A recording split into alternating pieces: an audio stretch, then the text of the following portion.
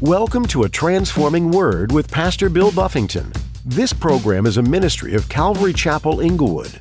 Today on A Transforming Word, God had given him the orders first. God had given him the opportunity first. He just didn't step out. And so this is a lesson to you and I, right? If you won't step out in faith to do what God's called you to do, don't get mad at someone else that does. Don't find yourself jealous over what you wouldn't do in obedience or faith when somebody else shows up and they jump in the game and there they go. Don't find yourself jealous. You might want to look at them and say, God, help me, give me faith to be more like them. You might want to take an example from them. Don't get jealous, because that's not going to take you anywhere. have you ever felt threatened by someone more successful than you? Maybe it was a younger, tech-savvy colleague at work, or someone in your church ministry who seemed to be making more of an impact for God. In today's message, Pastor Bill teaches you to not be like King Saul.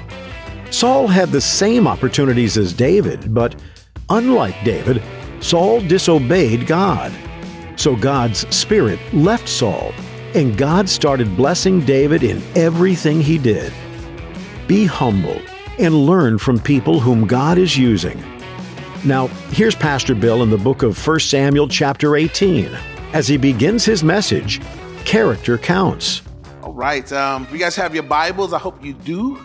We're continuing our study in 1 Samuel, be in chapter 18. Let's pray. Father, we come before you this evening and thank you for this opportunity to gather. Thank you for the time of worship and praise, Lord. God, you're worthy of our honor, our worship, our praise, our adoration, our service. You're worthy of it all, Lord.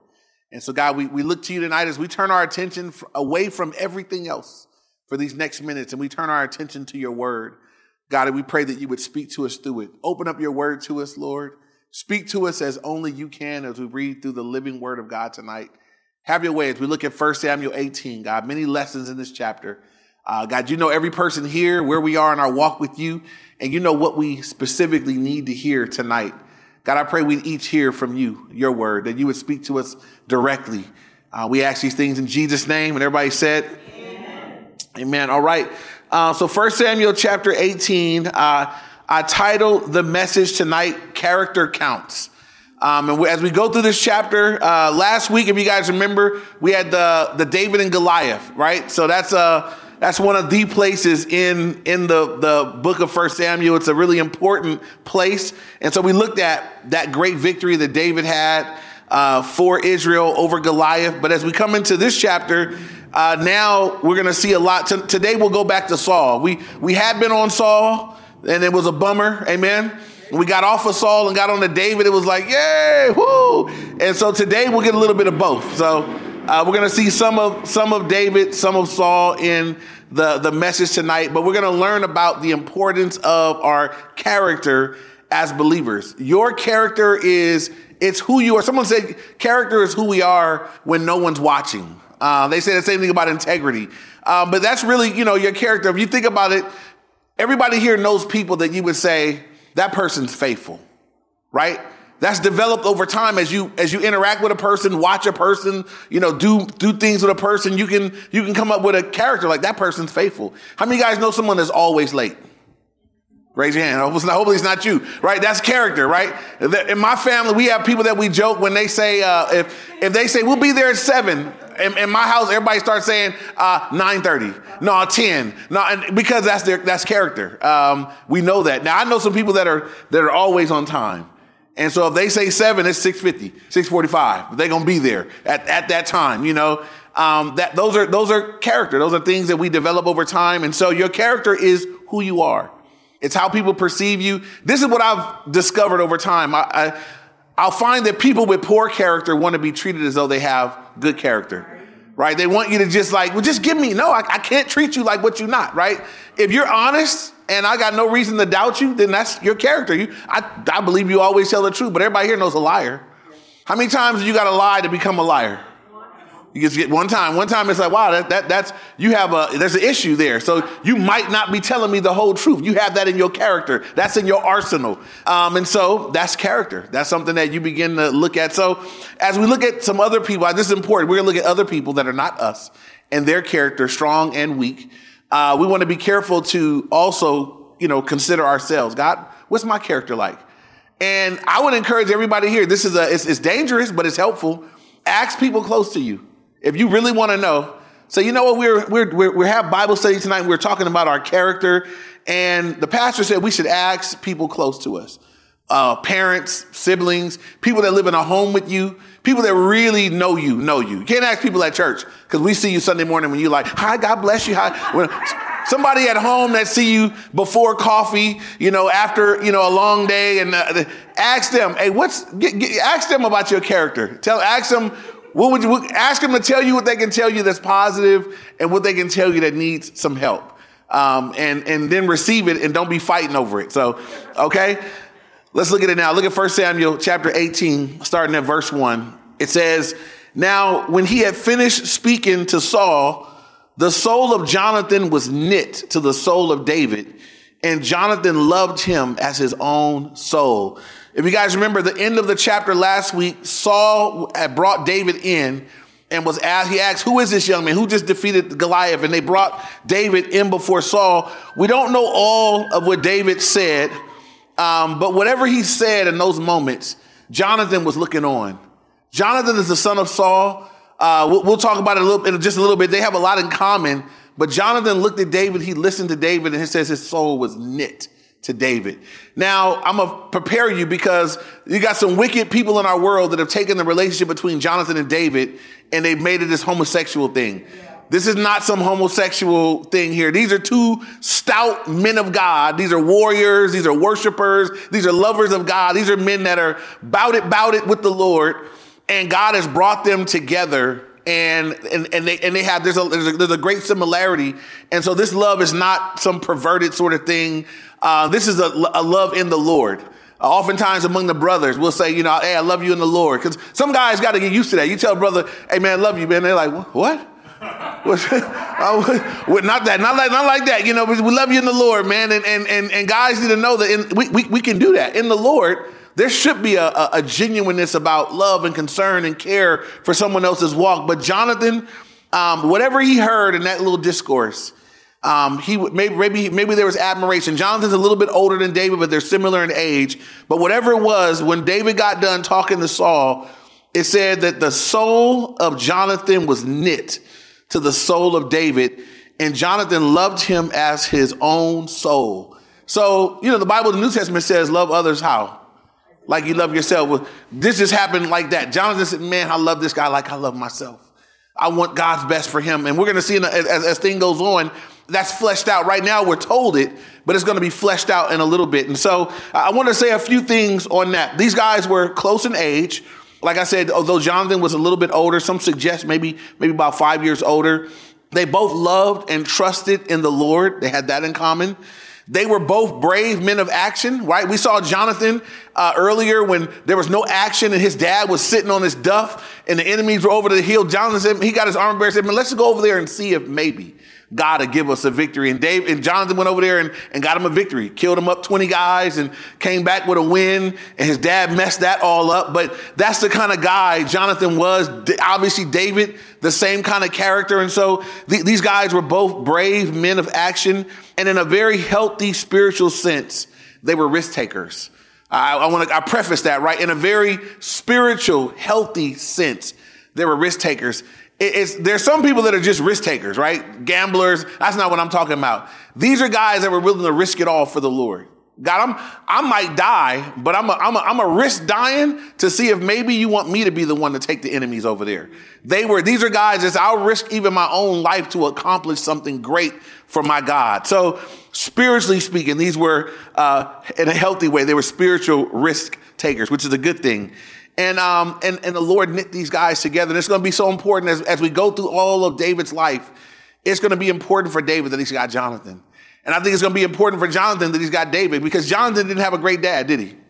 No, he grew up in the palace. He was a king's kid, but his dad was not really, there wasn't a whole lot great. And we'll see that it gets worse and worse. Not a lot great about Saul, but Jonathan gets in David an example of what his dad should have been. He's going to see that, wow, this is a real man of faith. I've talked about this many times, how in the body of Christ, sometimes God will give us in the body what we didn't get in our families. moms and dads and brothers and sisters and so forth and so on in the faith. My hope, my prayer, and I feel like I just said this, I think it was Sunday. As I read through this again, I'm like, man, God, you're bringing this up again. I really pray that God will give all of us friends like this, somebody who loves God, who will love God with us and will venture out in faith with you. And some people will find this in actual friendships.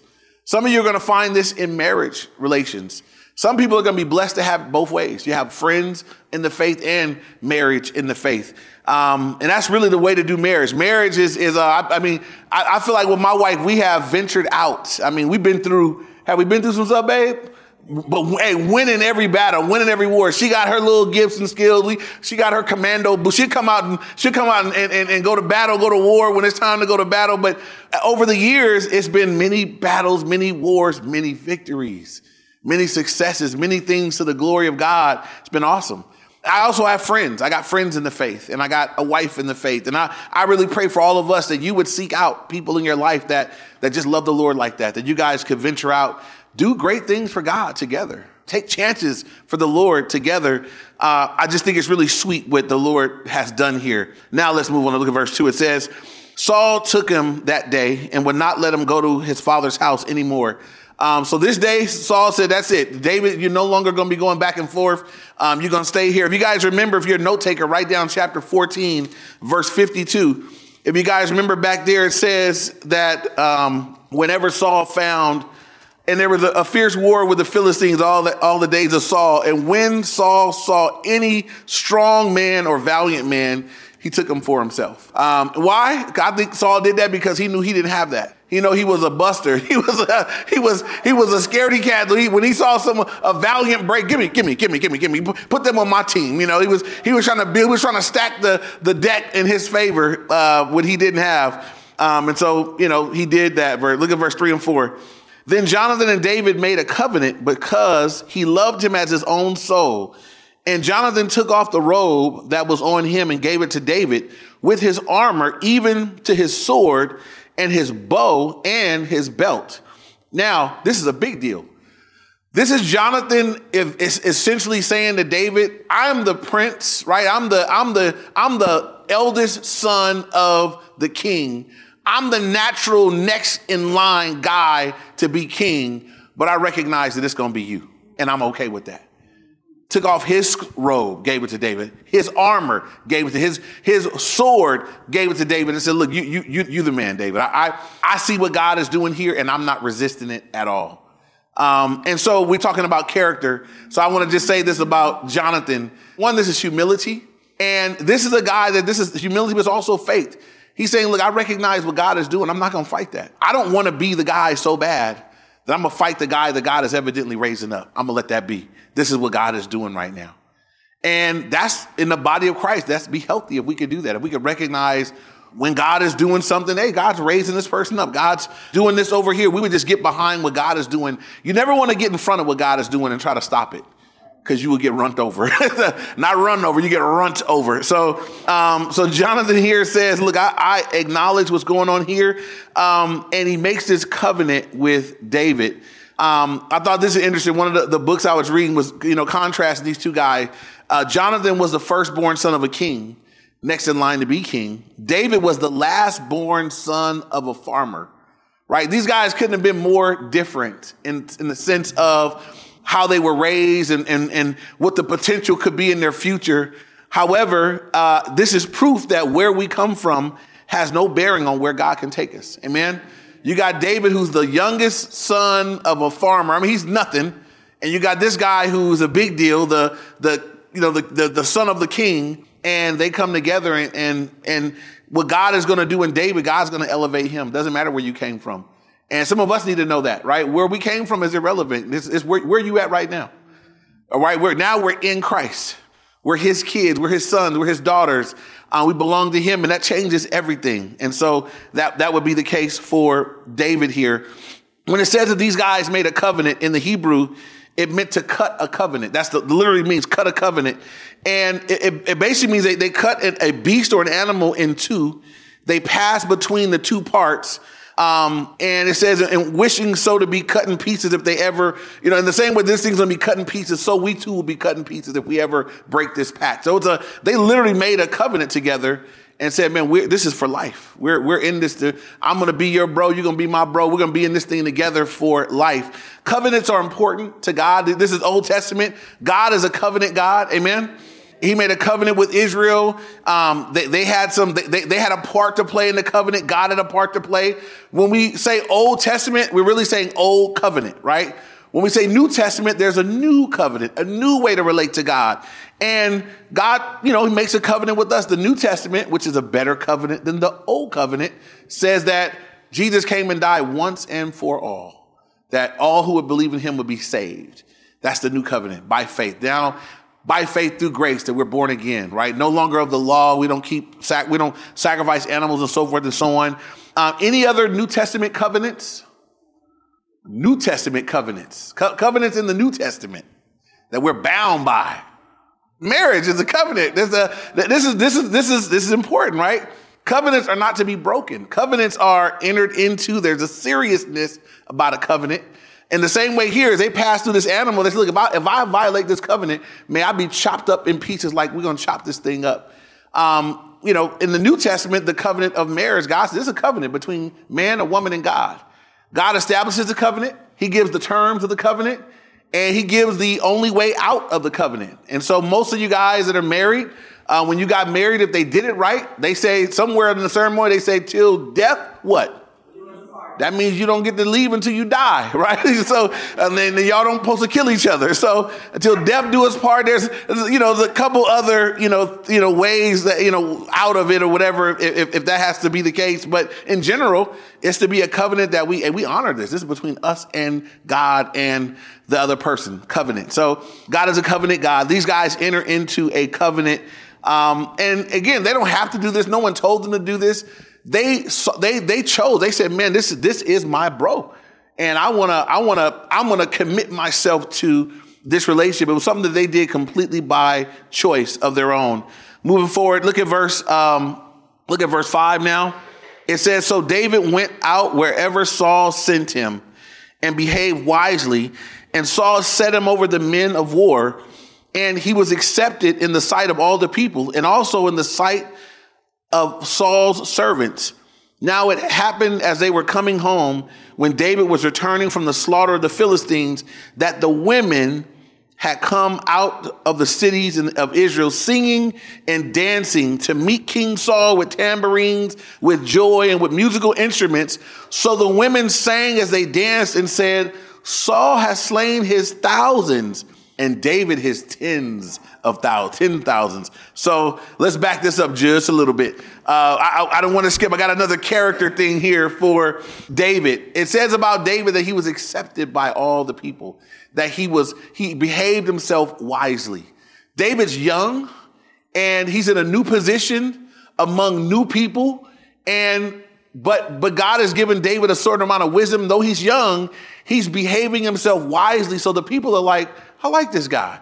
And he's being accepted by the people. And we'll see as we go through the chapter, he continues to be accepted by the people, accepted by the other men of war. He's being accepted everywhere he goes. They're accepting him.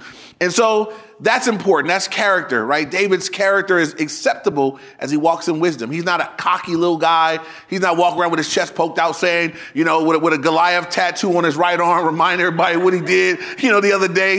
He's behaving himself wisely, and people are like, hey, I like this guy. I can appreciate him. Now, the women. I don't want to make too much of this, right? But the women come out, and this is something they would typically do. When battle was over and they would come back, they would come out with tambourines and women would come singing. And that's how people would know we won. We were victorious. But they sang, Saul slain his thousands and David his 10,000s. I can't answer this question. I'm throwing it out to you guys. Do you think that they did this on purpose? This is going to drive Saul crazy. This is going to draw out, it's going to make him jealous and angry. Do you guys think that the women did this on purpose? No, all the women said no. Oh, I'm just kidding. So they innocently, we don't really know. So we'll go with that, right? We don't know why they did this. Hey, this is what I do know. It was true. It was true. Saul had slain his thousands and David had slain his 10,000s. And here's the problem. This is a character thing with Saul. If Saul was not satisfied having killed thousands, he should have been more valiant and he could have killed 10,000, right? He had the same opportunities that David had. He just didn't take them. So if you didn't take the opportunities that were given to you and now you killed thousands and somebody else that just showed up have killed 10,000, whose fault is that? So he's mad at the women and he's going to be mad at David. He's going to be jealous in his heart. But I just want to point out that why ever the women did this, if it was intentionally to taunt him or whatever, one, what they saying was true and it was his own fault. God had given him the orders first. God had given him the opportunity first. He just didn't step out. And so this is a lesson to you and I, right? If you won't step out in faith to do what God's called you to do, don't get mad at someone else that does. Don't find yourself jealous over what you wouldn't do in obedience or faith when somebody else shows up and they jump in the game and there they go. Don't find yourself jealous. You might want to look at them and say, God, help me, give me faith to be more like them. You might want to take an example from them. Don't get jealous because that's not going to take you anywhere, right? Amen. All right, look at verse 8 and 9. It says, then Saul was very angry and the saying displeased him. And he said, they have ascribed to David 10,000s and to me they have ascribed only thousands. Now what more can he have but the kingdom? So Saul eyed David from that day forward. I want you to notice how quickly things are changing. First, Saul couldn't go without that. I need him. I don't want to go home. I need him to be here all the time now. Now he heard somebody sing a song praising him. And he's like, I got my eye on this guy. From that point on, it says that he got his eye on him. And this is what Saul is thinking. What more can he have but the kingdom? Let me give you an important lesson. And this will save you. It'll save you so much if you get this. Saul is looking at the kingdom as something that can, like as though man is in charge of it, right? That somehow Saul thinks somehow he can keep it by force because he's in the power position. It's not how it works. Whose kingdom is it? And he gives it to who he wishes. He gives and he takes away. He's in charge. He's the Lord. He's sovereign over everything. If you can get this lesson in your spirit, in your heart, in your mind, as you operate in life, that if there's something God has for you, as you obey him and walk with him, no one can take it from you. If there is something that can be taken from you, then God no longer has it for you. One of my favorite verses, just in dealing with these things, it's Proverbs 21, verse 1. Write this down in your notes, Proverbs 21, verse 1. And it says this, the heart of the king is in the hand of the Lord. And like the rivers of water, he turns it wherever he wishes. God said, look, the hearts of those that are in authority over you on the earth, their hearts are in my hands. And I turn them wherever I want. I'm the Lord over everybody. So you can always look above people's head right to the Lord. I don't have to ever step on somebody's neck to get something God's going to give me. I can be humble. I can be a blessing. I can give opportunity to other people. You don't ever have to hold other people back in order to keep or maintain or get. It's an unhealthy attitude. When you realize that it all belongs to the Lord, the kingdom is God's kingdom. And so Saul doesn't understand this. And so he's going to ruin the rest of his life trying to keep something that God has already told him, I've taken it from you. And God told him, I took it from you and gave it to someone better. What Saul should have done is said, I bet it's David. You know what, bro? I'm going to just give it to you. I'm going to just agree with God. Maybe God will have mercy on me. Let me help you out and just give it to him. I done messed up. But that's not what he's going to do. He's going to spend a lot of energy and effort and time coming against the guy that God has said, this is my guy.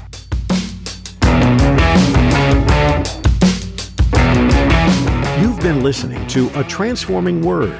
As Pastor Bill Buffington has been teaching through the book of 1 Samuel, this book covers some interesting history in the Jewish nation of Israel. The book starts with a prophet declaring the first king of Israel, and the book ends with the death of this same king.